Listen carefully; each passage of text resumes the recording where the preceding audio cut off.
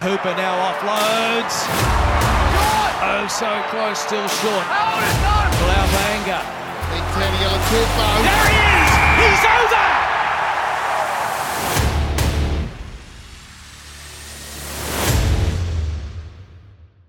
Hi there and welcome to Pick and Drive Rugby Podcast. We're two die-hard rugby fans having a weekly chat about all things Aussie rugby. We're real, family-friendly and positive, so get involved. Get involved.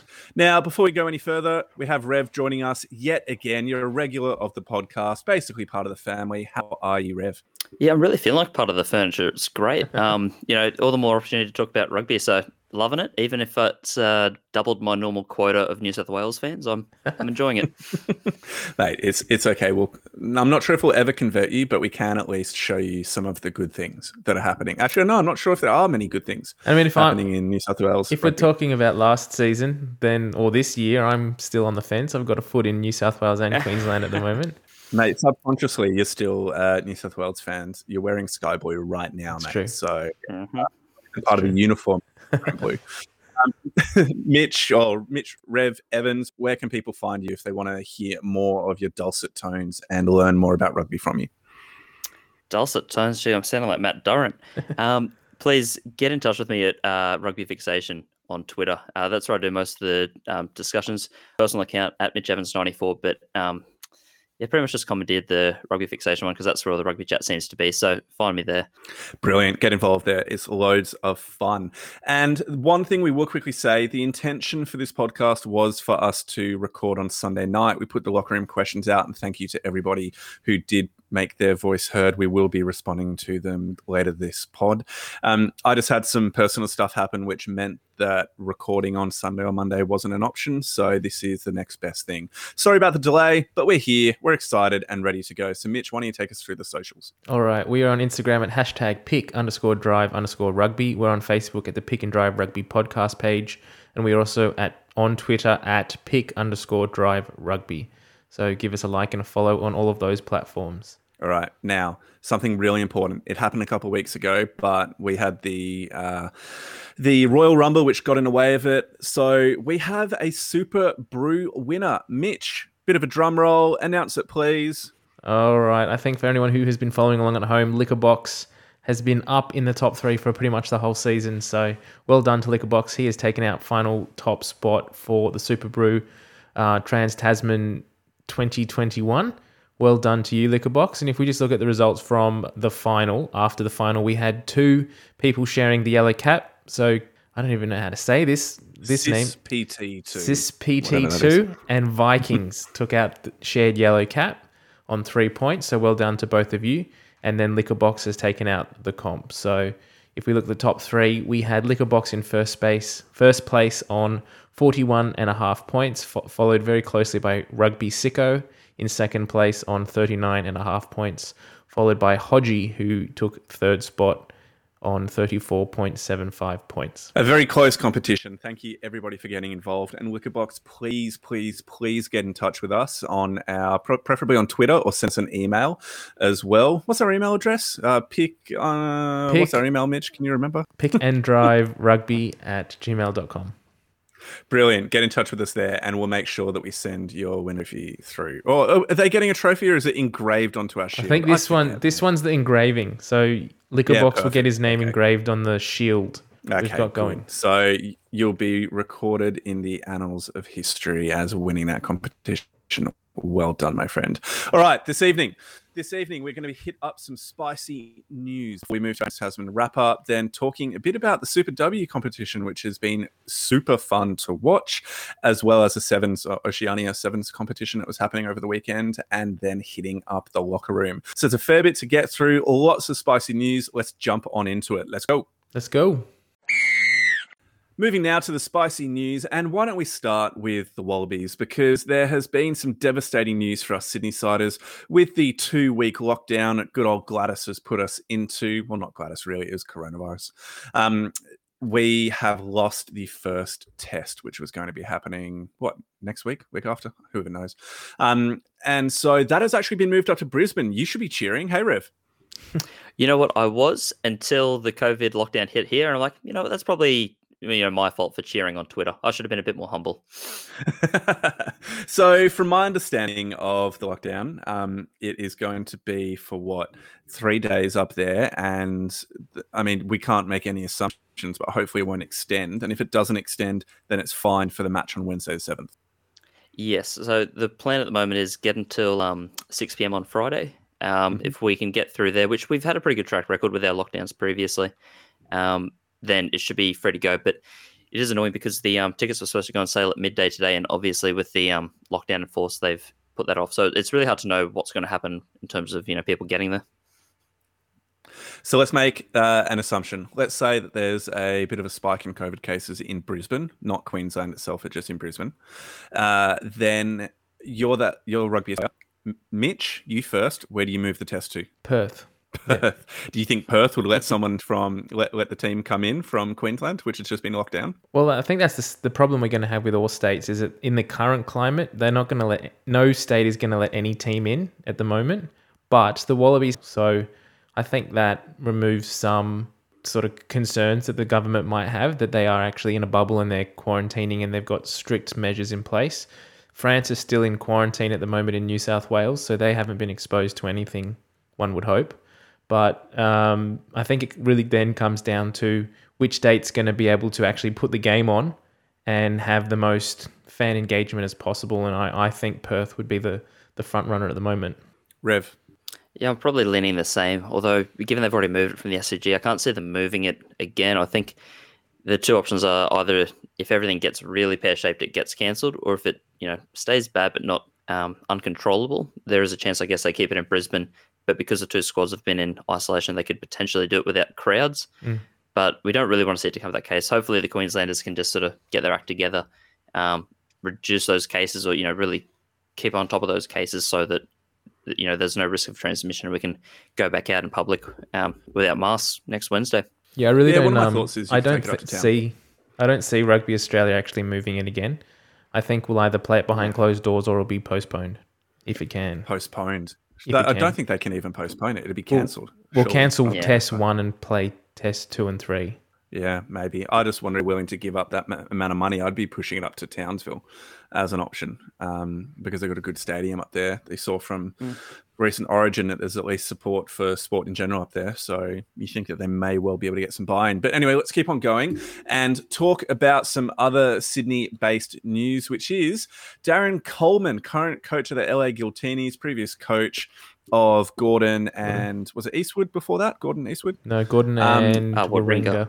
Warringah, thank you, Gordon Warringah, has accepted the Waratahs role on a 3-year deal, which is great. Supposedly, he'd been offered a 2-year deal, and he was putting his foot down and saying, no, I won't do it unless it's 3 years, and he's now received that, which is fantastic. Mitch, starting off with you, you're wearing sky blue. Are you excited about this appointment? Yeah, I am. I think it was the best option that the Waratahs had, the best person that they could have possibly chosen that was making themselves available to go for that head coaching role. And I think they've made the right choice. If we look at some of his experience, so he's taken 2 Shute Shield sides from sort of cellar dwellers down the bottom of the table, turned Gordon around very quickly, had a little bit more time with Warringah, but took both of those teams through and into the final of Shute Shield and won it. It goes to show that he knows how to turn, first of all, he knows how to create culture within a club and how to turn things around. But he also understands the Shute Shield environment. He also understands NRC. He was the coach of New South Wales Country for a few years as well. So he's probably, out of the options we were looking at that came out, I think he's the best one. And I'm really looking forward to seeing what he can do. Outside of Coleman, the only other person I would have really been excited to see named as the coach was Simon Cron. But from what I understand, he removed his name from contention at the last minute. I think he was never really in contention for it, from what I understand. There was hope that he would come in at kind of the 11th hour and put his hand up and say, yes, I do want this. But he was pretty happy with his coaching gig over in Japan. Now, Rev, the current coaches, Whitaker and Gilmore, both have another year on their contract. What do you think? Do you think they're going to get paid out? Do you think that they'll remain as a part of the team for some continuity? Or do you think it'll be a bit awkward for Darren Coleman to walk in with the previous coaches there under his guidance and leadership? It's a tough call, especially with I think Gilmore in particular looking really sort of likely as a task coaching option. It seemed like he was adapting quite well to the head coach role. My hope would be that they would stay in some capacity because they both can do quite a good job. I think with the Waratahs, especially with a different head coach, if they can keep that group together, they should be really prioritising New South Wales first. So if they want what's best for the game and what's best for the team, they will all stay. But I can see that it would be awkward, and there is a chance that Darren Coleman brings over some of his Giltinis coaching group because that's filled with a few Aussies like Stephen Hoyles and I think there was someone else Adam that was also one of the assistants. Yeah, and Adam Fryer. So like two guys that are really entrenched in that New South Wales sort of mindset. They've been players and quite successful players at the club. So I wouldn't be surprised if they came and joined. But I'd hope that Gilmore in particular stays because I think he was offering a lot towards the back end of that TARS season. Yeah, I think we all saw improvement throughout in various ways throughout the Waratahs season, mostly because they were so horrifically bad that there was very little to go but up. And I think that Jason Gilmore in particular has a really strong connection with a lot of the under-20s players that he came through with. So there is a benefit to keeping him on if that dynamic between him and Darren Coleman can work effectively. But either way, as an avowed TARS fan, Mitch is a bit more on the fence here. Bit of a traitorous bandwagoner, but that's okay. I don't know. I'm very happy to see this appointment, and I hope that there is a level of stability that this brings and sound judgments moving forward, which you can never trust with New South Wales rugby. But it's a hope. So moving forward, the Super W competition has been kicking off, had a couple of rounds already, but unfortunately there's been some really significant news in that the Force have been forced to withdraw from the competition because of the border closures which have been put in place with Western Australia. And this was very understandable considering the fact that these are not full-time professional players. These are people, players who have families, they have job commitments that they've had to take time off on. And if they did stay for longer in the eastern states, they would have had to go into the mandatory 2 weeks of quarantine upon their return to WA. So as disappointing as it is, it's completely understandable. So it means that for this upcoming weekend, the Western Force are meant to play the Melbourne Rebels. Actually, that was meant to be tomorrow night. And that is going to be called off. And we'll have Queensland Reds and Presidents 15 on tomorrow with the Waratahs and the Brumbies as well.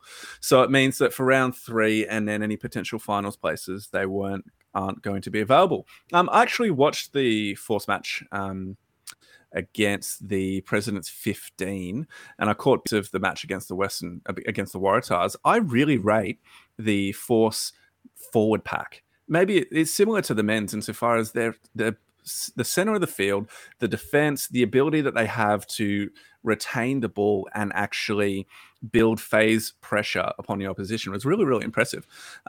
Did you guys get to catch any of the Forces matches over the weekend? Yeah, I saw the first game against the Presidents 15, and I thought that was a really tightly contested match.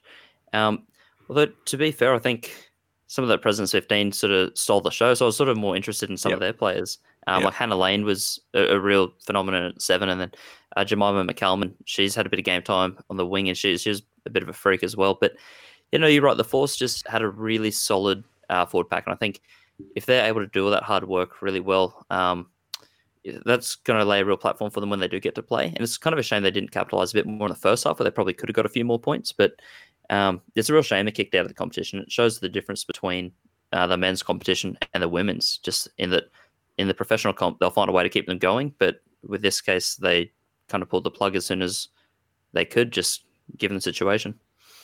Yeah, it's tough. And it's every commentator I've seen who's been putting in some of their thoughts about this is completely understanding of this situation. Yeah. And it seems that all participants aren't holding any grudges against the need for withdrawal by the Western Force. So all the best for them and for the rest of the players in the competition. We will be chatting a bit more about Super W moving forward later in the show.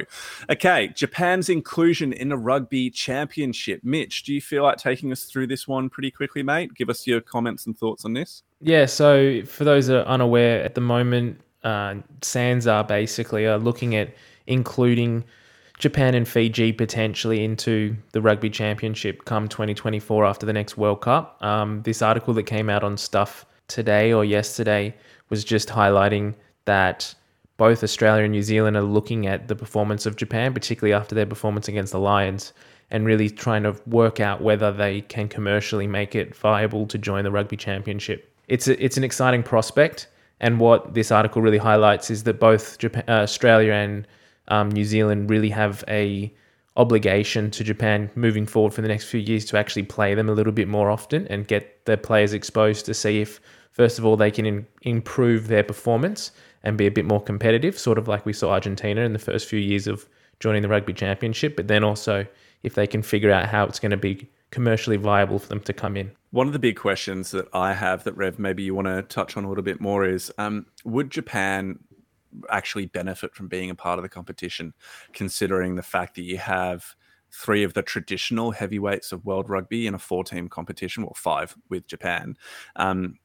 with South Africa, with New Zealand, with Australia, and an Argentinian team, which really showed last year that they're quite capable of taking scalps as well.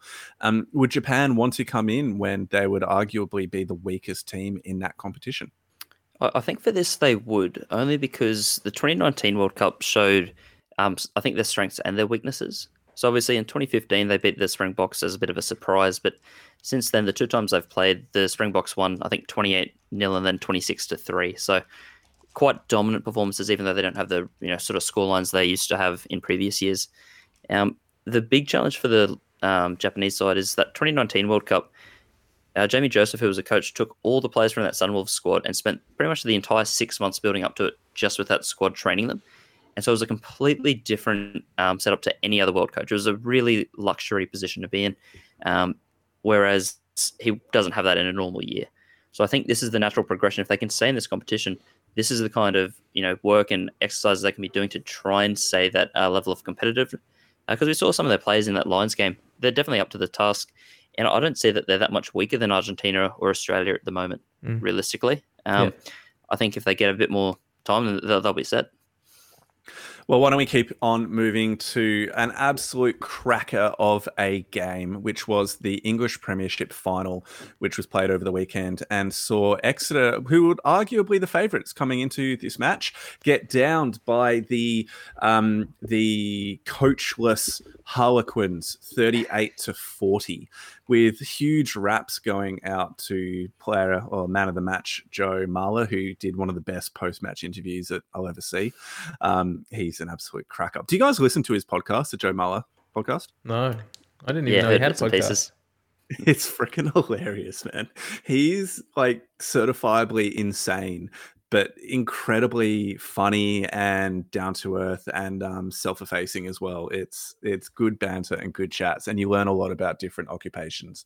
They just get people with different occupations to come on and just chat with them. Anyway, who cares? The final, basically, it was 38-40, incredibly high scoring, puts paid to the idea that defense is optional in Super Rugby and not in Premiership Rugby as well.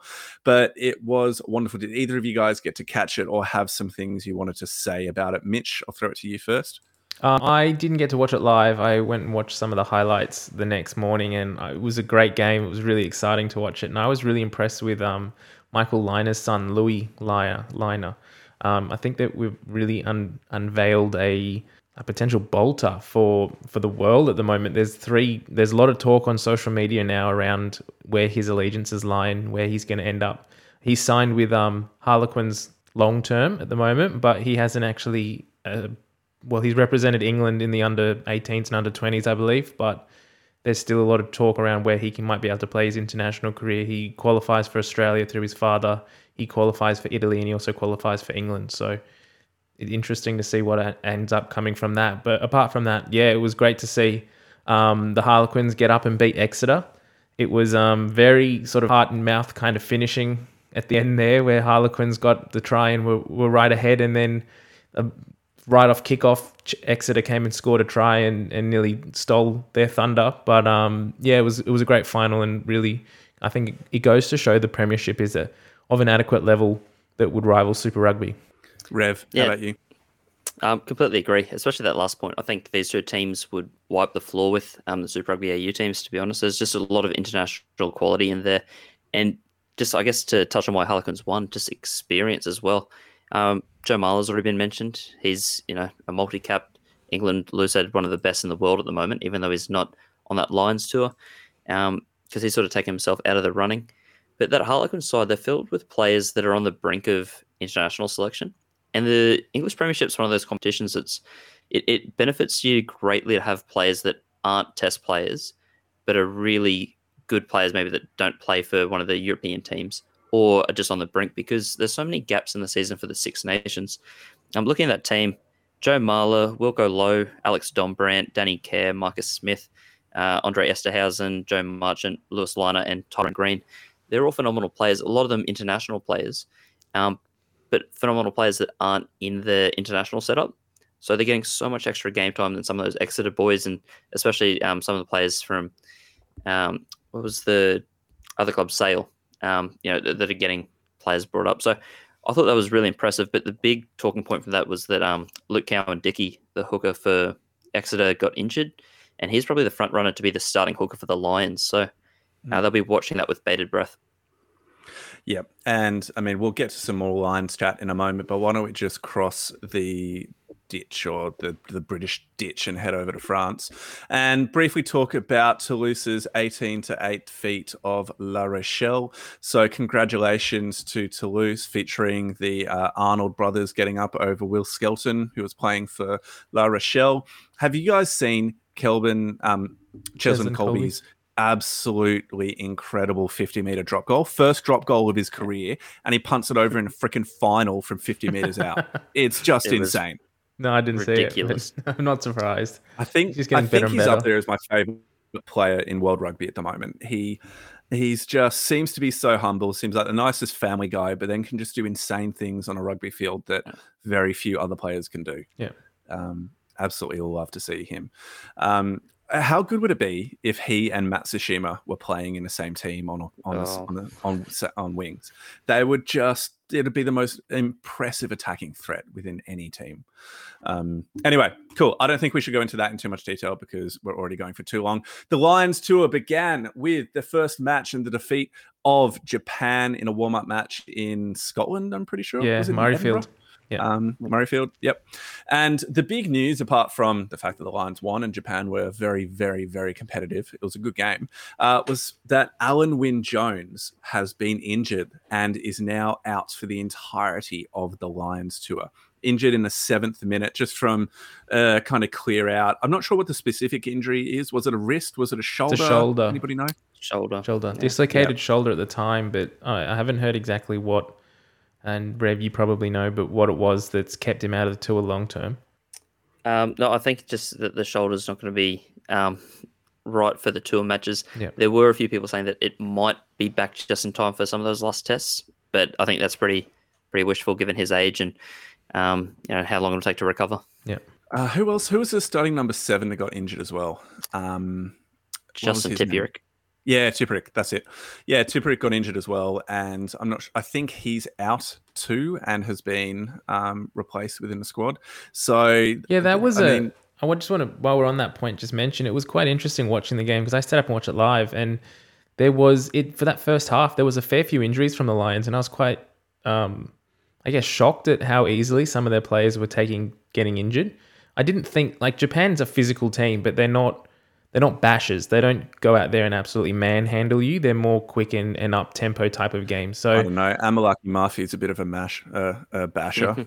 He is. Yeah, he is. Wouldn't want him running at me. But overall, you don't think of Japan as a abrasive, hard-hitting team, sort of like the All Blacks or the Springboks. So I was a bit worried that some of their players got injured so easily, considering they're going to go over and play the Springboks at home, where I was thinking if this trend continues, they could be without their first 15 by the time they come up to the first test. Yeah, that's... let's just keep on going because there's so much to get through. There's so much. Okay, cool. Let's keep going with the Lions. We're going to the Springboks now. and they have just returned to training after a COVID scare with 3 of their players tested positive. They had a bit of a temporary lockdown, but they're back into training, and that's just yet another spanner thrown into the works. Who knows what will happen if a bunch of the players pick up COVID during the actual competition? This whole thing is just on like a tightrope at the moment. Not sure on a if knife it's all edge. going to go ahead. It really Knife is. edge, tightrope, razor's I mean, edge. the Lions are due things. to arrive any day now in South Africa, and the Springboks weren't training because they had COVID in their camp. So for a little while there, it really felt like it was all going to be over before it even started. But I mean, I guess we can all just hold our breath and hope in a few weeks' time that the first test does get to go underway. I mean, they're due to play the Lions. The Lions are playing the Joburg. Is that where the Lions are based in Joburg? Yeah. Yeah. Yeah. Selsh. Who are they sponsored by? Anyway, the Lions are playing the Lions this weekend to start the tour in South Africa. How good. Okay, let's keep on going.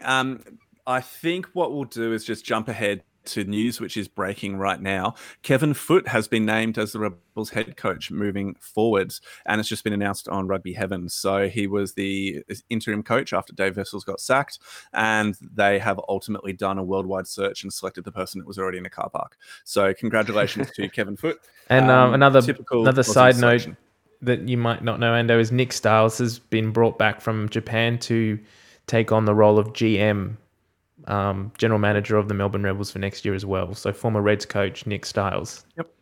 Which is very interesting. Good rugby as well. brain. So that is interesting. Rev, what do you think of that as our resident Queenslander? Actually, I should have asked Mitch as well, but I'll throw it to you now.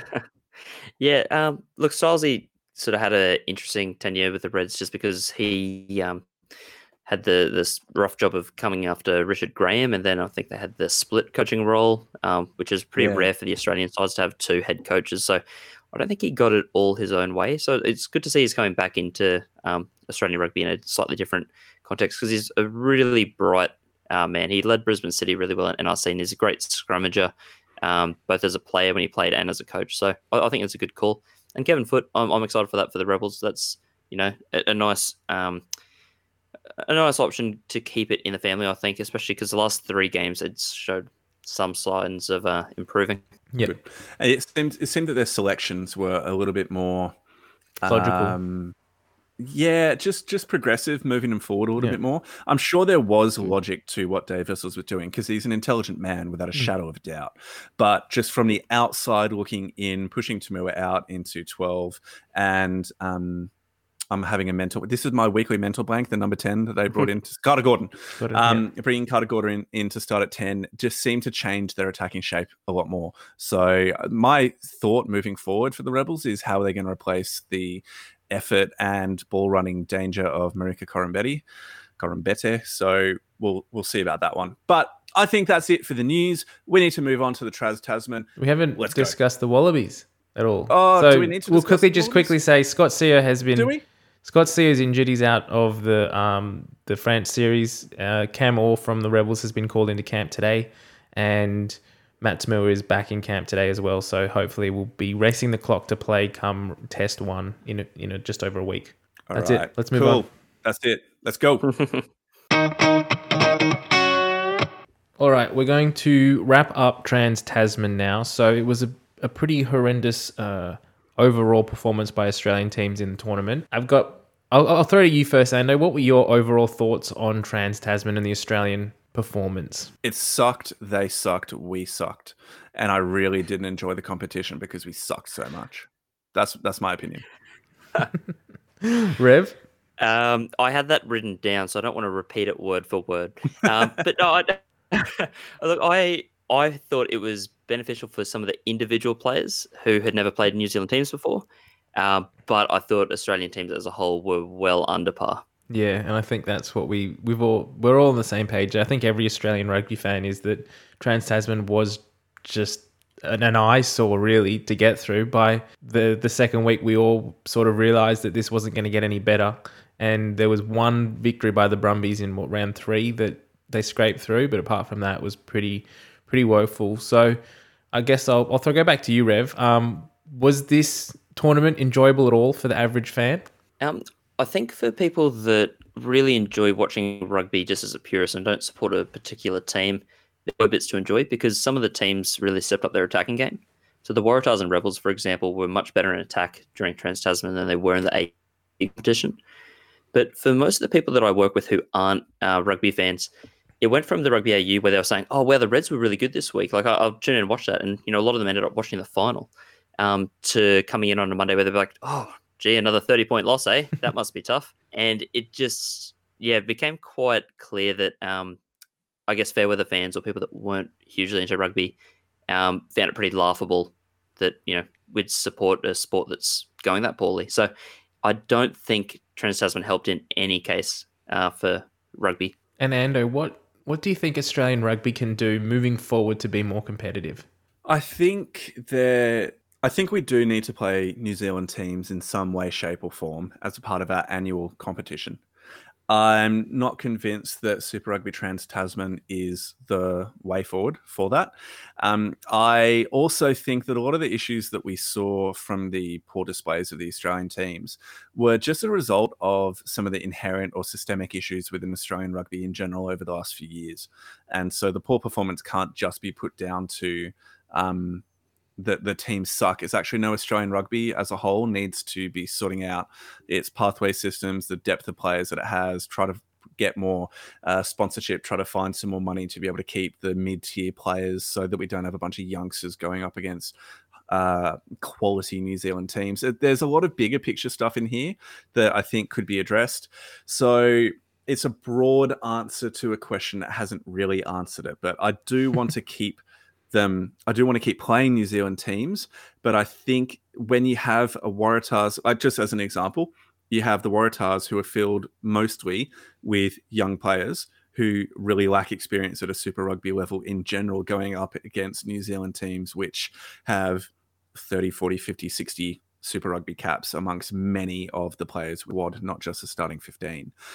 It's going to be a bit of a bloodbath.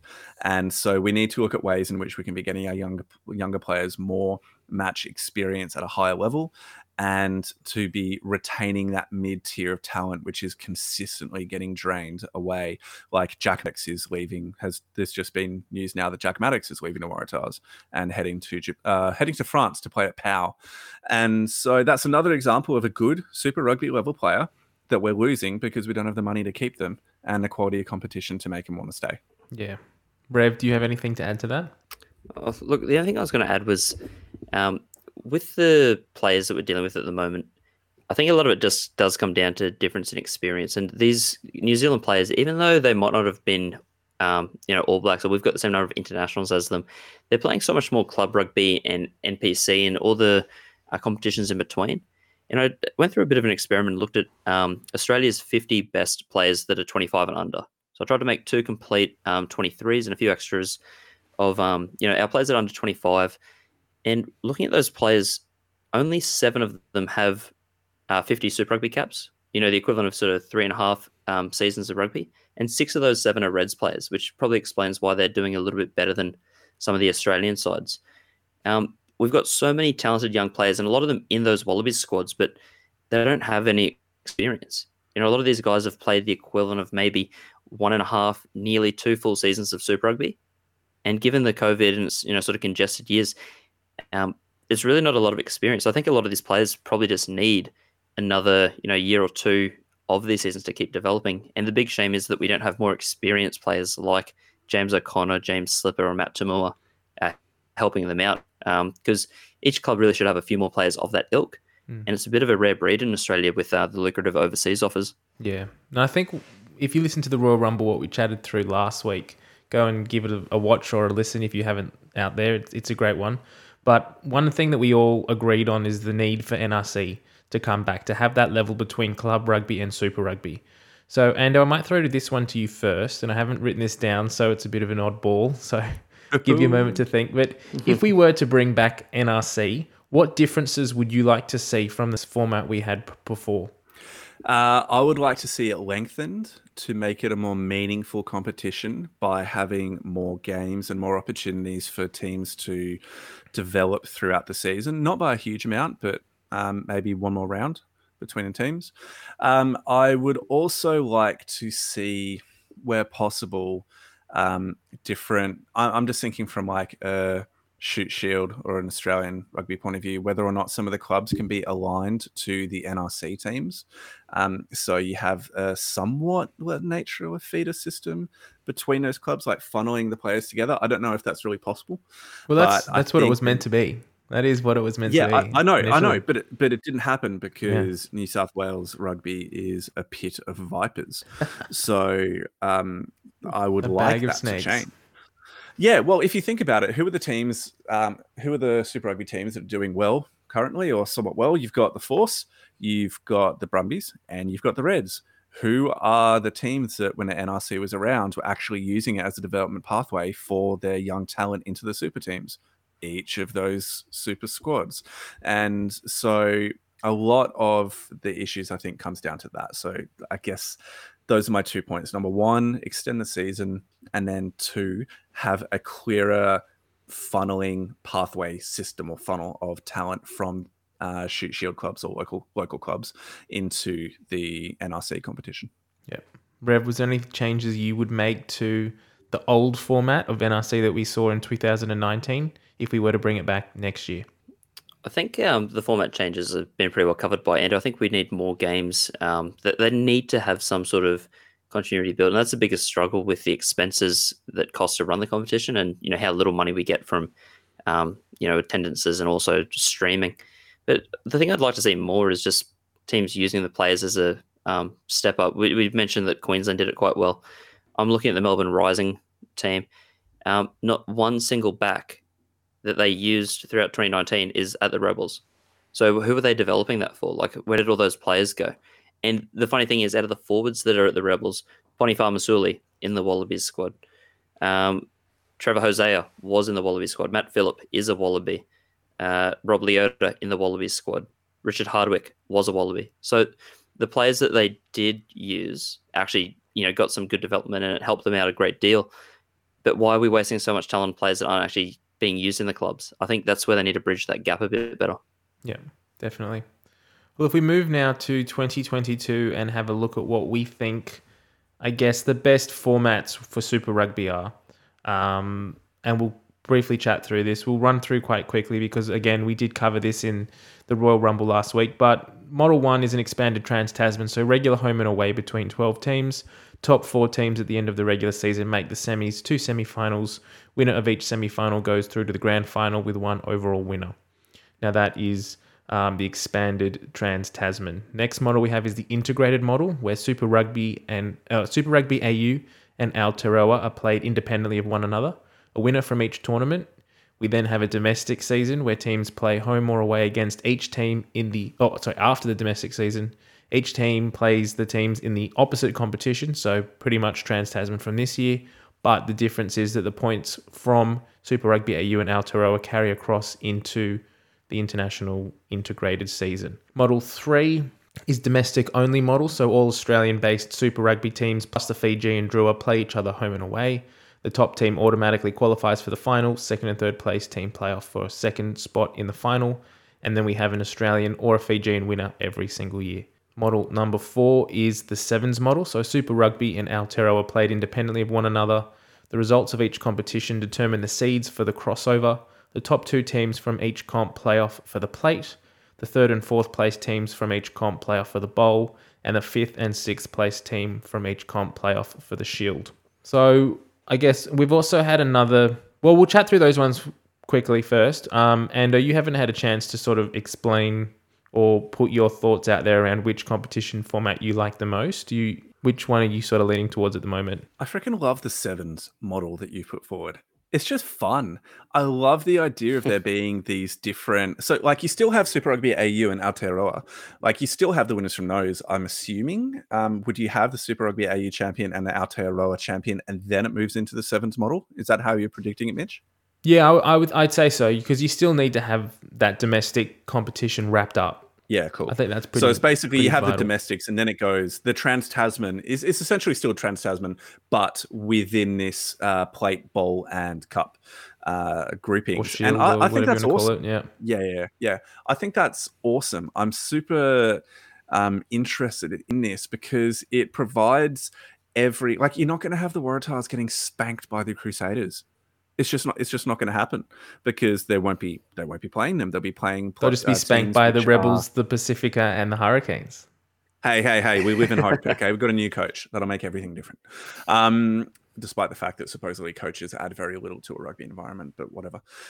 So when you look at this, I just think the sevens model is super interesting. It provides 3 winners. Maybe one of them will be an Australian team. Hopefully more than one of them will be an Australian team. And it is just something that is different and could bring in interest. Plus, it's pretty easy to understand. Like it's not that complex. So I feel like your average punter, once it's explained once to them, or they have a handy graphic like the one that you used for the Royal Rumble, will just easily explain it. So I'm a big fan of the sevens model just because it's different to what I've seen before. And I think a bit of outside the box thinking might be what Australian rugby needs at the moment. Yeah, and one thing I thought I liked about this too is it also adds spice to the domestic competition in that, like this season, we saw that the Rebels and the Waratahs were pretty much out of finals contention come the second or third last round of the year. Now, with this sort of the seedings going into the Trans-Tasman comp, it actually gives them something to play for. It doesn't mean that they can write the rest of their season off and just do the best they can. They have to try and play off to try and make it into that next tier, the bowl final, as opposed to playing in the Shield. So it adds a little bit more spice to it, in my opinion. Rev, did you have anything you wanted to say about this one? I think just since that Rugby Rumble, I think I've come more into the sevens model. I was a bit on the fence before, and I was leaning, I think, to the integrated model where we got to verse every New Zealand side. And I still really do want to verse every New Zealand side. Like as a Reds fan, I'd want to make sure I'm versing, all 5 Kiwi teams. But I think this model does give the best mix of easy to follow. It's fun. You get to verse all the Australian teams and some of the Kiwi teams, but you also have a better chance of being in a final, which is pretty important, I think. Just at the end of the day, for rugby fans that might not be super ingrained into it, they could look at the end result and be like, "Oh, cool, we had 2 Australian teams in the top 4. That's respectable. Well, that's good." But it doesn't automatically give them a home final. Like we could still have a Crusaders versus Chiefs final, which would be deserved. So I do think that sevens model probably does provide the best mix. Yeah, cool.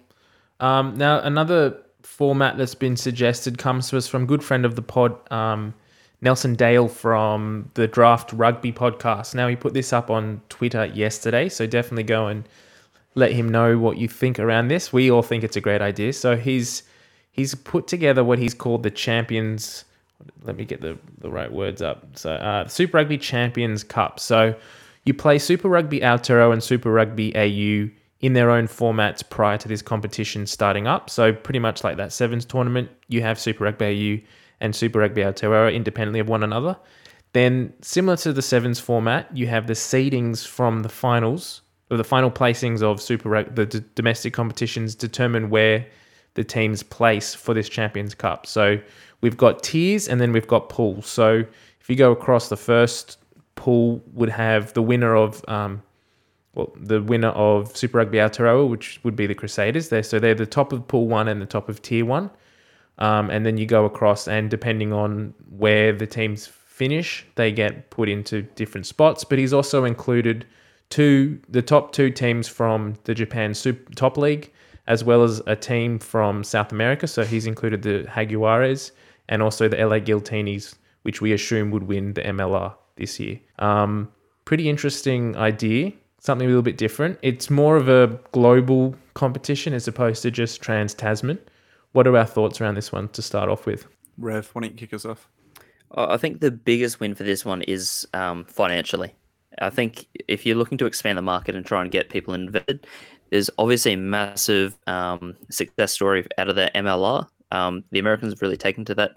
And I think in large part to how well that's been marketed by the people behind it. There's always highlights on Twitter, on YouTube, on Instagram. It's everywhere. So I think there'd be a lot of eyes on that to see how they stack up, especially if they're competitive. Americans love winning. So if they can see these guys against, the best Australians and Kiwi, they're going to love it. And And then obviously the Japanese market is saturated with money and viewers. They're the prime market to get into right now. And that's why discussions have been about trying to get them involved in the rugby championship, about trying to get them involved in club rugby in some capacity. So I think that'd be great. And if you've got players like Samu Kerevi coming back for Suntory and he's versed in the Reds, who wouldn't want to see like that? That is a big sell. This idea does a really good job again. It's a bit like that Sevens market. You get a good mix of playing other competitive teams, but you also get a pretty chance of an Australian making a final. So there's a lot to like from that. And what were your thoughts? I don't think there's a huge amount. Yeah, I don't think there's a huge amount that I really need to add to it from what Rev has said. I like it. I like what it offers, bring in the American market, bring the Japanese market, while still having an engaging competition, even if the Waratahs are still going to get pumped in whatever pool that they're in. I like it. You also just get that mixture of, like I mentioned, of the international flavor from a marketing or a broadcasting perspective, but also just from a play style perspective too. We'd also get some really big names from Suntory and Panasonic if they are the top two teams moving forward. Like you'd have some Australian expats that are playing over there coming up against some of the Australian teams, Australian Super Rugby teams. That'd add a bit of common faces and a bit of spice into it as well. So I think there's a lot to like within this, and I just wish and hope that this can get the eyes of somebody at RA or Sanzar, and actually not Sanzar, but RA, and really just add another option into the mix moving forward, although we're getting a bit late in the piece now. I just wanted to say one quick thing before we move on. What were you saying, sorry? I'm done. Oh, you're done? Cool. The only fear I have around the sustainability of this competition is the travel involved. And particularly in a COVID climate at the moment, one thing that I would love to see with this format would be to host it like a mini tournament in different countries every year. So if we host one year, say Australia host it, and then all of the Australian teams then get to play at home with their home fans. Then the next year you go over and you play it in New Zealand. So the New Zealand teams then play at home and they play against their home fans. With the fact that it's mostly Australian New Zealand teams, it probably needs to alternate between the two. You would expect that the American team would have to come and be based here, and most likely the Japan team as well. So I think that would be really cool to be able to go over to come and watch all of the different teams from all over the world come and play the Waratahs or the Reds or wherever at their home grounds every second year. And I think that would just add a little bit extra flair to it. Did anyone have anything else they wanted to throw up? Yeah, what we saying? I was just going to add to that. The big seller would be if we could get the players of those Japanese teams, say they play the competition, if that makes them eligible to play for the Wallabies because they're playing in Australia, that would be a mass sell because there's your Sean McMahon, Simon Kerevi in. They can stay with that club and still represent the Wallabies. So if that's some sort of weird wording, get into the formalities of that'd be a great. Well, what about some of those Japanese players that haven't been capped yet by Japan? Maybe we could include them as sneaky selections as well. I'd love to. Surely, if you, a few Australian grandparents a lot that we can claim, that'd be great. Awesome. Well, I think we're done for Super Rugby Trans Tasman. I think everyone's happy to see that wrapped up and gone. And hopefully, moving forward, we can see something exciting from both New Zealand and Australian rugby. That they pick something that's going to be engaging for the fans, but also a little bit more competitive than the year that we saw this year. So is everyone happy for us to move on to the next segment? Yep, let's go. Cool, let's go.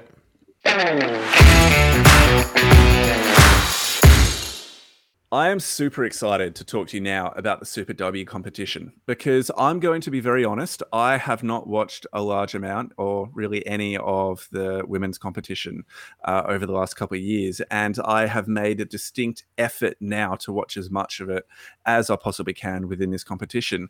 And it is good. It is fun. It is entertaining. And there's some really, really good quality rugby on offer as well. So I'm not sure if I was surprised. I don't think I was surprised. I just didn't know what to expect. And so my level of enjoyment was really, really pleasing coming into watching these games. Now, Rev, you've watched a decent amount of the Super W competition so far, a few games, bunch of the minis, that type of thing. Any takeaways, any comments, any people that were standing out to you that you wanted to throw out to the crowd? Well, yeah, first I just want to touch on what you said. I, too, haven't watched that much of it previously, and I think partially because of its exposure. So we should thank our our new rugby overlords, Stan Sport, Ross Kelly in the mix there, doing the Lord's work covering that. So it has been really cool to see all the games. Even the ones I haven't been able to see live, I've been able to go back and watch either the full thing or the minis. And I've been really impressed by the caliber of players, especially I think the teams have a really good knack of getting it to the wingers. And it seems something the men really struggle with is play seems quite unstructured with the guys where everyone's trying to get out. These girls are doing such a great job of getting it to the wingers, and their finishing capabilities are unreal because normally what they've got is a whole heap of the 7 superstars on the wings. And they're kind of showing a lot of the other players that might not have played as much rugby, just what real pace and power looks like. Like Jemima McCalman for the Presidents 15 has been unreal. And players like Mahalia Murphy and Maya Stewart, they've been unreal for New South Wales. So I think, just seeing some of the caliber of these players, one of the best draw cards they've got is that they come from a wide range of backgrounds of sevens, league, AFL. Some of them are netballers. They've described all these amazing athletes from different codes, and I think you can get a lot of buy-in from that. It's like having a marquee player like Israel Folau at the AFL and NRL. If you've got someone that's played in other codes, you're going to bring people across. So I think that's been one of the nice things watching this is, firstly, just the diverse mix of talent from a lot of the wingers and the back rowers, but also just there's so much skill that you might not see in a lot of the other rugby I watch. I was looking at the ladder right now. We've got the Waratahs on top on 7, Presidents 15 on 6, Brumbies on 5, with the Reds on 5 as well. Force, who have now withdrawn, on 4, and then the Rebels on 1 point. And so it's fascinating to see the Presidents 15 with their upset draw with the Brumbies. They got a win. They got a win, didn't they? Yeah, they beat against the Brumbies. It was a draw against the. They've been incredible. The thing I've loved about the Presidents 15 is they've hardly had any game time together as a squad. They've basically just been cherry-picked players to form an extra team for the competition, named after the president of the Super W Women's Association, or Super W, is that correct? Someone Saker, I believe it is.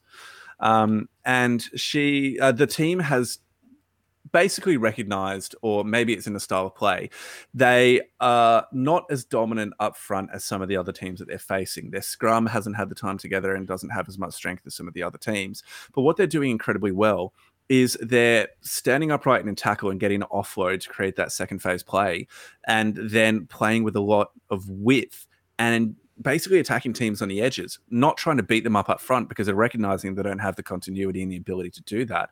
But they're playing around the fringes and getting so much traction in doing that. And I'm just loving the fact that other teams are having to modify what they're doing to counter the strength of the Presidents 15. I think the Presidents 15, you're right, they've been a real highlight of this competition. But I think just looking at that table, it's really hard to go past New South Wales women. I think they're just a bit of a league above, because at the start of the competition, I probably would have thought the Reds are the second favourite. And even though the score, was relatively close in the end with the consolation try, the New South Wales women just completely tore them apart. A lot in part to Maya Stewart, who was their right wing. And I just think that team, you look at their back row in particular, like Piper Duck, Emily Chancellor, and Grace Hamilton, that's a pretty star-studded back row to be able to pick from. And they've still got other players on the bench that, are chomping at the bit to get in there as well. Like, I've been really impressed with how they've sort of come together. And I think the draw that they were sort of forced to take from that cancelled match with the Force is the only thing stopping them from looking completely dominant on the table, because they're definitely the team to beat. And a nice, I guess, salvaging touch for all those Waratahs fans that had to see the men's suffer this year. This can be the team they get behind. Yep, we've won something this year. We're not completely loose. We weren't undefeated all year. We've won a match. Yeah. Let's see if we can get some silverware as well. Come on, the women. Let's go. Yeah, they're doing well. Mitch, you had some thoughts or some questions that you wanted to raise about this competition? Yeah, I think the biggest letdown of Super W this year was just the unorganisation of how the competition was set up, and that it took so long for Rugby Australia to actually announce what the plan was, let the teams know what they were going to be playing in, that they played one round home and away, and then they gone into this camp in Coffs Harbour, and they're playing the rest of the, as a tournament there. It seemed really rushed and put together without any sort of thought to how the fans were really going to follow it or be able to be involved in that kind of thing. So I think for me, moving forward next year, first of all, I would really love to see them embrace the game and view it as a, I guess, equal level with the men's, so that we play at the same time. Now, if we're going to be playing, the plan is that next year the Fiji and Drua will join Super Rugby AU. And there's also talk that there's going to be a women's team that are going to join Super Rugby AU as well. So they'd probably replace the the President's 15. Now, I'd love to see the women's competition mirror the men's competition played at the same time, but maybe in reverse. Yep. So when the Waratahs go up and play the Reds in Brisbane, the Waratahs women and the Reds women play in New South Wales. So then we're playing at the same time. Fans know, like, the ladder's the same, the draw's the same. We all play at the same time, or not, maybe not necessarily at the same time, but then fans can actually get behind and watch the team as they progress throughout the year. And the other thing too is, whilst it's great to see the sponsors that have sort of come across and being displayed in Super W this year, it's the same sponsors for the men. I'd love to see the women sort of viewed as a separate product to the men and on an equal standing, so they had their own sponsors as well that they could be on the jerseys and things. It's not just the same jerseys the men's, it's a little bit different sponsors, that kind of thing. I think they've gone to show this year that the level of rugby is good enough, and when with Stan coming on board, we're actually, as fans, able to engage with it more now because we can see it. Yep. So just more room for it to grow next year. Yeah, I think some of our earlier comments praising the Stan Sports overlords needs to also be echoed here. I mean, the easy accessibility of Super W on Stan Sports platform is just fantastic. You've got the full match, you've got the mini, you've got the highlights packages available for you. So depending upon your availability or activities over the weekend or during the week, you can still catch up in whatever format works for you and still get the results for the games. I personally, with what you were saying then, Mitch, I'd prefer them as like curtain raisers for the Super Rugby matches. So let's say that the Reds are coming down to Sydney and they're playing the Tars somewhere in Sydney, say Bankwest or shock horror at the SCG, then you can get there early and know that you're going to see Super W team play. I just feel like that devalues the women's game a little bit. It makes it feel like it's not actually the product that it should be, or it's not the focus, that you're actually there to watch the men and you get the women's on the side, because they did used to do that. But if you look at the crowds that they're getting at the Super W now, they're actually quite substantial. And if you look at the crowds that they had at the women's State of Origin on the weekend, that was packed out and that was sold. So the NRLW doing really well with it and moving forward as a product. I just don't want it to be seen as not the same value as the men's. And by doing that, you sort of, in some ways, you devalue it, in that the women have to then play at sort of 4:00 to be able to finish up by the time the Super Rugby comes on, and for the men to be able to get on the field and train and warm up and that kind of thing. So I just don't want it to be taking anything away from the girls. I hear that. Rev, any quick comments before we move on? I think, yeah, you're right to say that they need to make sure that it's targeted to the women getting not just a tack on, that they're actually, being seen as their own product. Because you're right, it is tough. Even the games where they've had the curtain raisers, if you're getting to Suncorp at, say, 7:00 and you're going to stay there till 9:30 for the end of the match, it is tough to expect people to get there at 3:30 p.m. or whatever time it is to watch all the women's match and then stick around. So I think it is fair that we move a bit of a mix of having them different venues. And I like Mitch's idea of having, if it's New South Wales versus Reds, one in Brisbane, one in New South Wales. But also, I think mixing it up a bit. Like, why can't the men be the curtain raiser? And then we finish with the women's game afterwards. Oh, yeah. Ooh, I like that. Yeah. And that just shows that it's not all, we're here for the men and great, we're supporting women as well. It has a bit more authenticity, I think, to make sure people are actually sticking around and watching those women's games, because they're great value. And that's what people are missing out on.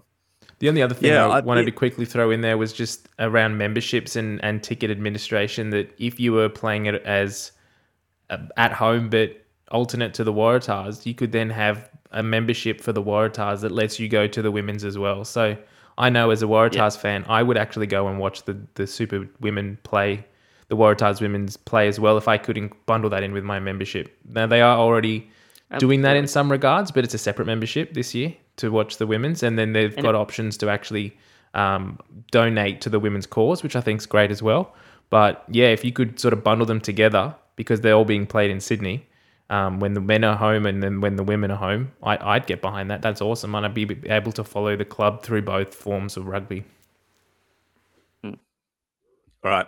We do need to keep going because we've been chatting for ages tonight. Lots of good things to talk about. Let's jump straight into the Oceania Sevens without actually having a break or a pause. So that was played over the weekend, and I'll quickly run through the ladders, and let's just get some brief comments from both of you gents about this, because the results weren't amazing for the Australian team. So for the men, we ended up finishing 3rd out of 4. So you had Fiji come in number 1, won all 6 of their games, finished on 24 points. New Zealand won 4, lost 2 points of 18. Australia won 1, lost 4 on 7 points. And Oceania lost 5 and finished with 5 points. Moving on to the women. We finished 2nd in the women, which is good. New Zealand won 6, lost none on 24 points. Australia 3-3 for 15 points. Fiji 3-3 for 15 points, but we had a better points differential. And then poor Oceania got absolutely spanked. Lost all 6 games, 6 points, and a minus 145 points differential. So Rev, let's jump across to you first on this one. How much of this did you catch? Any takeaways?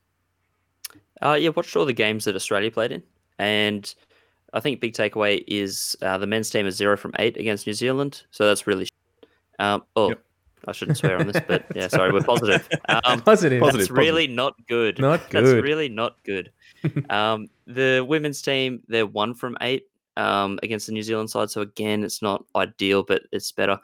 I would say that the men's team, the one shining light, if we call it that, is that their points difference was only negative 23. So the games that they did lose, they're not getting thumped. They're sort of in that ballpark. And we saw that squad, they're just missing a few of their key players. They're pretty injury prone. So they really need to keep Lewis Holland and Lockie Anderson fit for the whole time. Yeah. And if they can keep Dylan Peach, who's gone to the Waratahs, that's very exciting. And Deirdre Roach on the field, that'll be really good, because they're probably the standouts for me. But yeah, just the one win, and it was against Oceania, which is pretty much just the worst Australian players. It's not a good turnaround, and they kind of need to pick that up before we get to the Olympics. Yeah, I watched a little bit of this, saw some highlights and watched it on replay. And the one thing I do want to say to be positive is that some of the losses by the Australian team were a lot closer than it really initially looks like. That first game against Fiji, they hung with them for most of the game, and only towards the very end did Fiji actually take that lead. So in some ways, but in saying that was also Fiji's first game of sevens in a long, long time. So as an Australian team, we probably haven't prepared. Well, we've prepared as best we can in this COVID conditions, but it really does go to show that we are a little bit of a step behind. I was quite impressed with the Oceania team overall, considering they were thrown together at the last minute. They pushed some New Zealand and Fiji a lot harder than I thought that they would. And I was really impressed to see Mark Nwanga-Nitawasi from the Waratahs playing for the Oceania side. And it was a bit of a revelation for me. He actually suits the sevens format really well. Some of those crazy offloads that he goes for actually came off quite well in this game. It doesn't. He wasn't as obviously found out in defense as he is in the 15s game. So maybe that's an avenue that he should be pursuing a little bit as well. That playing a little bit of sevens on the side to push for maybe the next Australian competition for the sevens. Yeah. Well, if I could just touch on the women as well, I think Chloe Dalton has used every bit of bandaging in Australia. She she played her heart out, but by the last 2 games, she's looking like the walking mummy. So good on her, because she's a tremendous athlete and someone I hope the Wallaroos can keep in there. But a bit of a struggle, I thought. Yeah. You wonder how her body's holding together and whether or not she'll be able to keep playing at this level for an extended period of time. She's just come back from back surgery as well. So maybe she just hasn't had the preseason or the opportunity to build up that conditioning prior to this competition. So all the best for her moving forward. Hopefully she does recover from those tweaks and issues that she obviously picked up. I think we need to keep going because we need to head to possibly the most important part of the pod, the locker room. So let's go.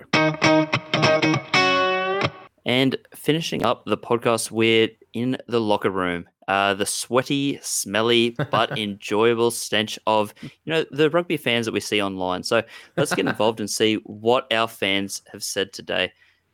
Firstly, we should hit up Jason Sherman, who got really involved in our Rugby Rumble as well, because he brought up that Quade and Willie G could be playing for the Wallabies. They're both in Brisbane and both looking pretty fit. So, Ando, what are your thoughts on that? I think they are looking pretty fit. They've kept in really, really good nick. No. just no. Yeah, look, maybe if... Oh, you know what? No, just very simply no. I was thinking maybe Quade Cooper, since we've got a few injuries that are coming in our number 10 slot, but they haven't been training with the squad. They don't know any of the calls. They don't have the connection with any of the players they'd be playing inside or outside of. Maybe in an advisory capacity or to support some specific skill-based areas for some of the players. Like we know that Willie Gania did some work with Tate McDermott during the COVID break last year to help him out with some of his things there. Like, cool, yeah, okay. Skills-specific coaching, fine, but not actually playing for the Wallabies, no. I think Jason's having a bit of a joke here. I think you're taking it a little bit too seriously there, and I don't really think he considers either of those guys viable. But I would also say if we're going to go down that track and we're going to bring back a player like Quade or Willie G, Digby Ioane's been playing for the Classic Wallabies and he's looking pretty fit and raring to go as well. So might as well throw him in as well. Give him a bone. And if we're on that track, Stephen Moore's been playing club rugby as well. So might as well bring him back in hooker. Why don't we just play the Classic Wallabies against France? They might get a better outcome. I was going to say, at the moment, we've got 9 caps in the hookers. So Stephen Moore brings that tally up quite significantly. That could be, I think you're onto something, Mitch. Yeah. Bring him in. In the locker room, we're going back to Lincoln Adler, who got in touch on Facebook and asked, have the Wallabies jerseys gone back to a more traditional gold colour of the 1991 era? If so, how good? The yellow looked terrible. So, Mitch, what are your thoughts on the new jerseys? They did get a bit of an upgrade. Yeah, so they've gone back to was it 1999, I think it was, that they've gone, the one they did a poll of last year. The classic long sleeve gold jersey with the yellow collar. That's the color that they've gone with this year, and it looks really good. I'm really liking the look of it. It looks even better with the purple Cadbury on the front. Makes me feel like eating some chocolate. But yeah, no, I'm loving it. I think it's great. I'm a little bit disappointed that it's the same actual cut and make of the 2019 World Cup. Like, we're 2 years past that now. South Africa's had an upgrade to their jersey and we're still wearing the exact same cup.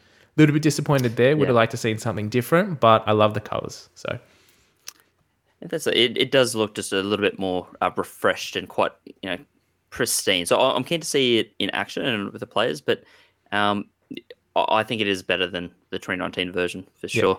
Following on from that, Kurt Vesper asked, who's in your match day 23 now after all of these injuries?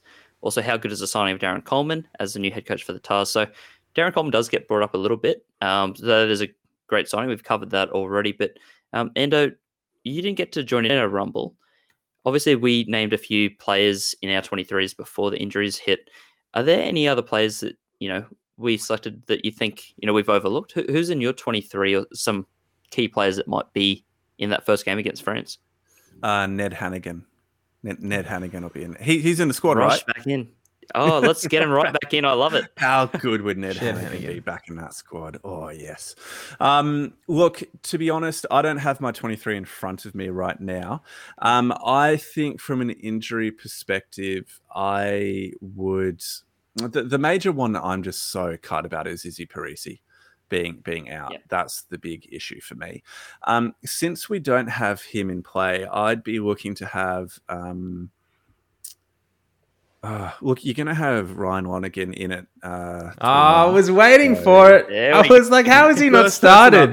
Nick White's out. How are you not starting Ryan Lonergan over Tate? Come on. Can you imagine if Ryan Lonergan started? My heart would just explode out of pure joy. Or if he comes on and kicks the winning goal. I think that's more likely. Yeah, he comes on off the bench for his debut, scores a tide, kicks the winning goal from 50 metres. Ando's head explodes. It's just going to happen. It will happen. But anyway, so obviously Ryan Wanigan's inclusion is really significant. I kind of hope Jake Gordon doesn't come back from injury in time to make sure that Wanigan does get his first cap for the Wallabies. That's a big thing. But apart from that, I mean, from looking at some of the socials for the boys, Felipe Kaitu seems to be tracking okay. I'm not sure what injury he's meant to have, but he's looking pretty healthy and fine in all the socials. Taniela Tupou did another jump scare of him today because they're obviously rooming together. So check out Tupou's Instagram profile if you want to see some of the fun there. But to actually answer the question, who's in my matchday 23 now after all these injuries? Well, I don't think the injuries change a huge amount except for the 10, 12, 13 combinations. Obviously, you'd be going Tate McDermott as your starting 9. Then at 10, it'd be Noah Lolesio. And then 12, probably Hunter Paisami, unless you're putting Foketi in at 12 and then Foketi at 12 out at 13. Maybe Foketi at 12, or you have like Ire Simoni or Len Nikitau in either of those 12 or 13 positions, depending upon where you have Paisami. So I'm not seeing actually a huge amount of changes because Paisami is still available and he can swat in between 12 or 13, depending upon if you want to choose Ikitau or Simoni. I don't really, even though I mentioned Foketi, I'm not sure he'd actually get a start, maybe in game 2, depending upon injury returns and that kind of thing. That sort of ties into what Jason Sherman replied to that comment, which was perhaps more importantly than the matchday 23 for the first game, who's in the game day 23 for the second test match. And I think just to cover that, there's 38 players in the squad. So, we're going to use 23 for that first one. My understanding, just in terms of the numbers, not every person in the squad will probably get a cap. So you'd probably put the 8 bench players on from that first game. They'll get a starting role, you'd presume. You'd get 7 other players that, either might have started the last game or were fringe to start the last game, put them in there. And try and keep a bit of that bench the same as well. So realistically, I think 16 of the players from that the second match will probably have played in that first match. They'll just have a different role, whether it be a starter or bench player.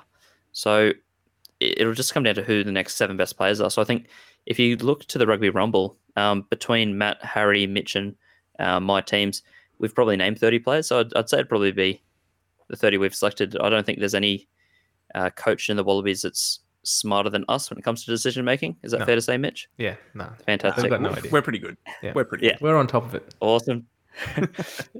Look, we'll use that to segue to our Twitter questions because the locker room got filled with questions from both platforms. So Glenn Phillips got in touch and said, with all the talk of a second-tier comp in Australia, I haven't heard much about the lack of tribalism.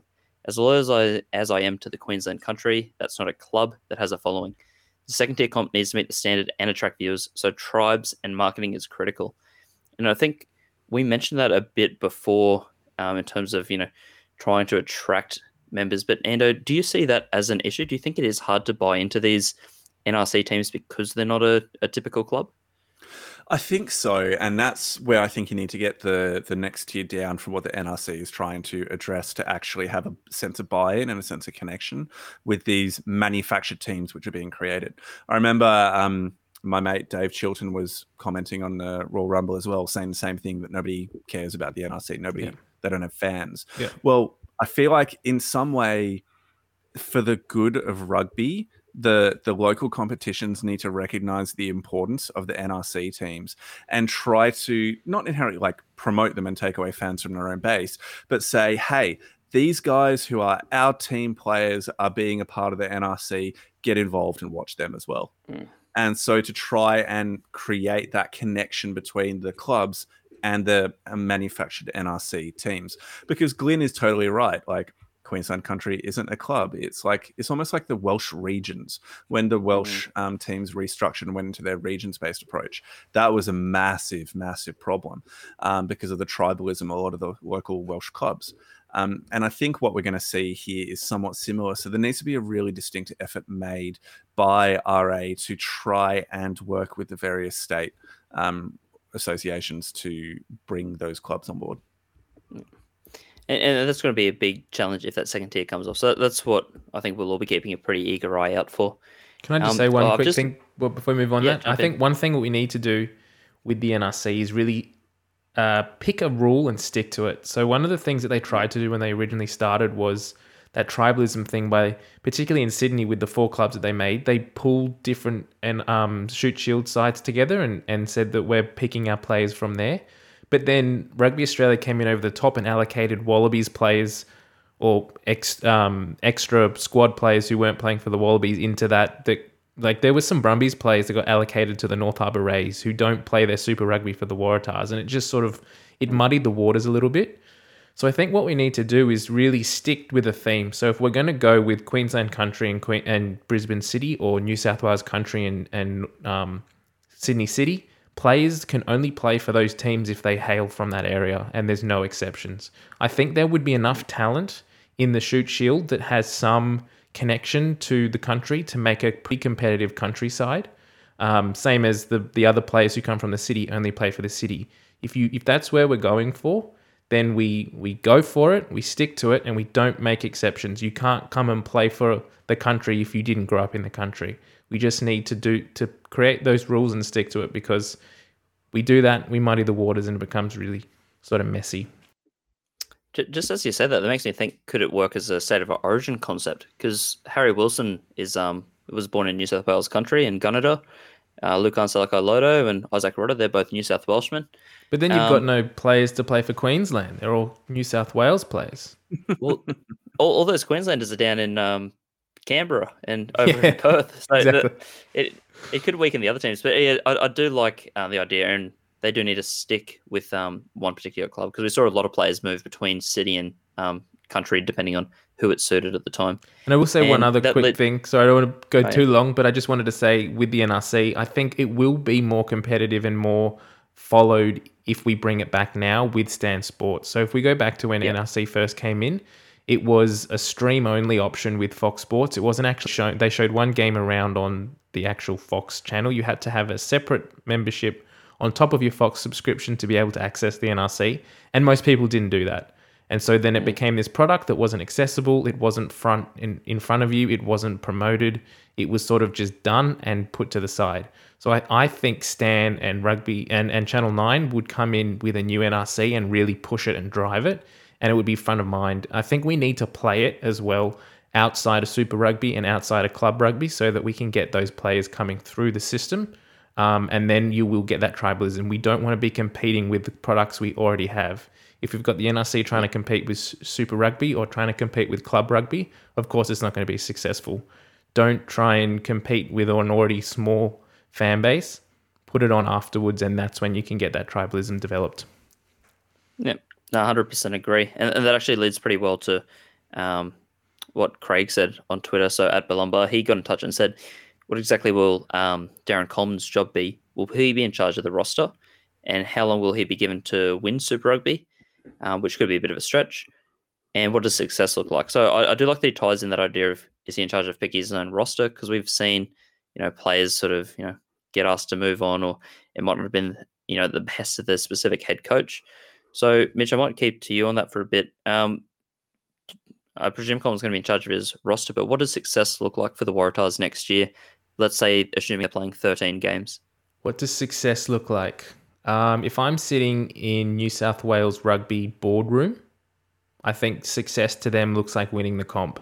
They obviously think that they can win the competition within 2 years because they offered it initially.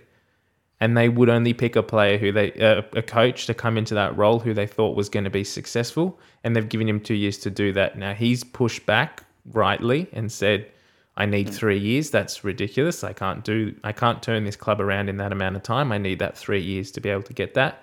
So I would say a board member would be sitting there thinking that they will be competitive next year. I, as a Waratahs fan, don't think we'll be competitive next year. We might be middle of the table second year in, and maybe pushing for it at the end of the third year. That's maybe, but that comes down to Darren Coleman getting complete ownership of the roster that he gets. If they do the exact same thing that they did this year and don't allow the coach to choose which players stay and which players go and which players they can spend money on and contract, then it's just going to be more of the same.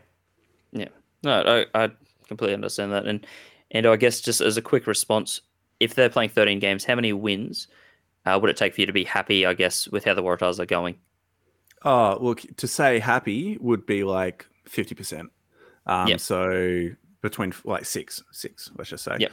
Oh, I know that's not exactly 50%, but that would be happy. Realistically, 3, 4, between 3 and 4 is what I'm expecting, because I'm not seeing any major signings. I'm not seeing any major changes, which is telling me that the Waratahs are going to be, at this point, inherently different team next year. Show us that you signed a couple of locks, one more quality prop, and maybe a couple more backline players, a better wing option, and or a winger. Then you're giving me some hope. A wing option. And I mean, I'll avoid the opportunity to crap on Alex Newsom, because the Draft Rugby boys have that one covered. But we just need a couple more quality players around the field, and then I'd be looking at 50%. But at this point, no. All right. Well, I think I'm in agreement with that. 3 or so wins would be a much bigger improvement and a step in the right direction. But obviously, every team wants to be winning more than they're losing. So that's, I guess the final goal for these teams. We might wrap up the locker. Oh, there was one more bit from Glenn Phillips. He got in touch again saying, how do we think the Southern Hemisphere refs will go with the Lions teams, because they're in charge of a lot of the comps over there? I'll just cover that quickly. The New Zealand referees are not giving out red cards. So that's going to be a very interesting decision to see how loose they make that. Whereas the Aussie refs are very trigger happy. So I know Nick Berry's in charge of one of the box first Lions matches. The first one, yeah. So that could really set the tone for, how involved these teams get with rucks. We saw that the Lions pretty much didn't get near a ruck against Japan. So whether that's just because they didn't want to show their hand yet, which would be understandable.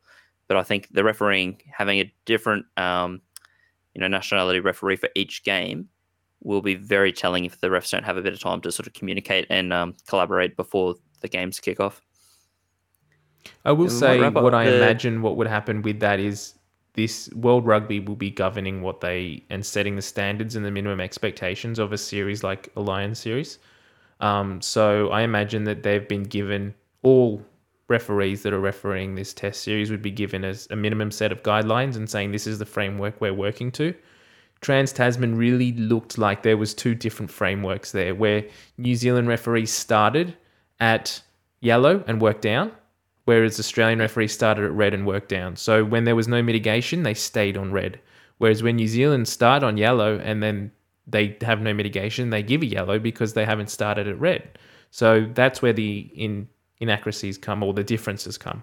I would imagine that they'd be going into a camp leading into this tournament and then saying, this is what we're working on. This is how we as referees want to approach the high contact. This is how we want to approach and referee the breakdown, the scrums, the lineouts, that kind of thing. So I would imagine there'd be a little bit more consistency in this Lions series than we probably saw in Trans-Tasman. Yeah. And I think mitigation could be the word of the year. It's been thrown around a lot. So the referees have a big job, I guess, to try and use their judgment. And this is the toughest part of being a referee, but use their judgment so that they're following the letter of the law, but they're also making common sense calls, and calls that actually go with the flow of the game. That might wrap up the locker room there. So thanks for covering the questions for me, guys. You answered those a lot more succinctly and accurately than I could have. I think, the fan base for the Pick and Drive is obviously getting some good questions in. So I might let you guys wrap up the podcast. I don't want to take over completely. Mate, you will day by day take it over. So thank you. Look, everybody, thank you so much for getting to this point of the podcast. It has been absolutely wonderful doing it and getting back in the saddle after myself not being involved because of the Rugby Royal Rumble last week. So on the bench, I was benched. I was behind the scenes doing the pretty pictures and stuff like that, mate. So it was good fun. It was good fun. So thank you, everybody. Make sure you get your questions in for the locker room next week. There is so much rugby that is going on. Please make sure you check out Stan Sport and get involved. And finally, I know we saved it right to the end, but thank you very much to the Rugby Heaven crew for the cheeky shout out they did to us last week. Yeah. That was a lot of fun to hear us named on the Rugby Heaven. And I thought it was artfully worked in without it being an obvious shout out. Yeah. So thank you very much. Mitch, how did you feel when you saw that come up? I actually missed it. I missed it. So I was preparing for the Rumble. There was a big thing coming on. So I was preparing for that and got a few messages from some people that said, hey, you just got a shout out. So I went back and watched it and it was very cool. So yeah, thanks Roz, thanks Morgs, Shawnee, everyone involved. It was awesome. Thank you. We got to get Googs on here, mate. We He'll do. be the next person we hit up to get on. And Drew Mitchell. Yeah. All right. I imagine he's got some stories to tell. Yeah. Well, keen. All right, let's leave it there. Thank you so much, guys. Have a wonderful evening. Bye.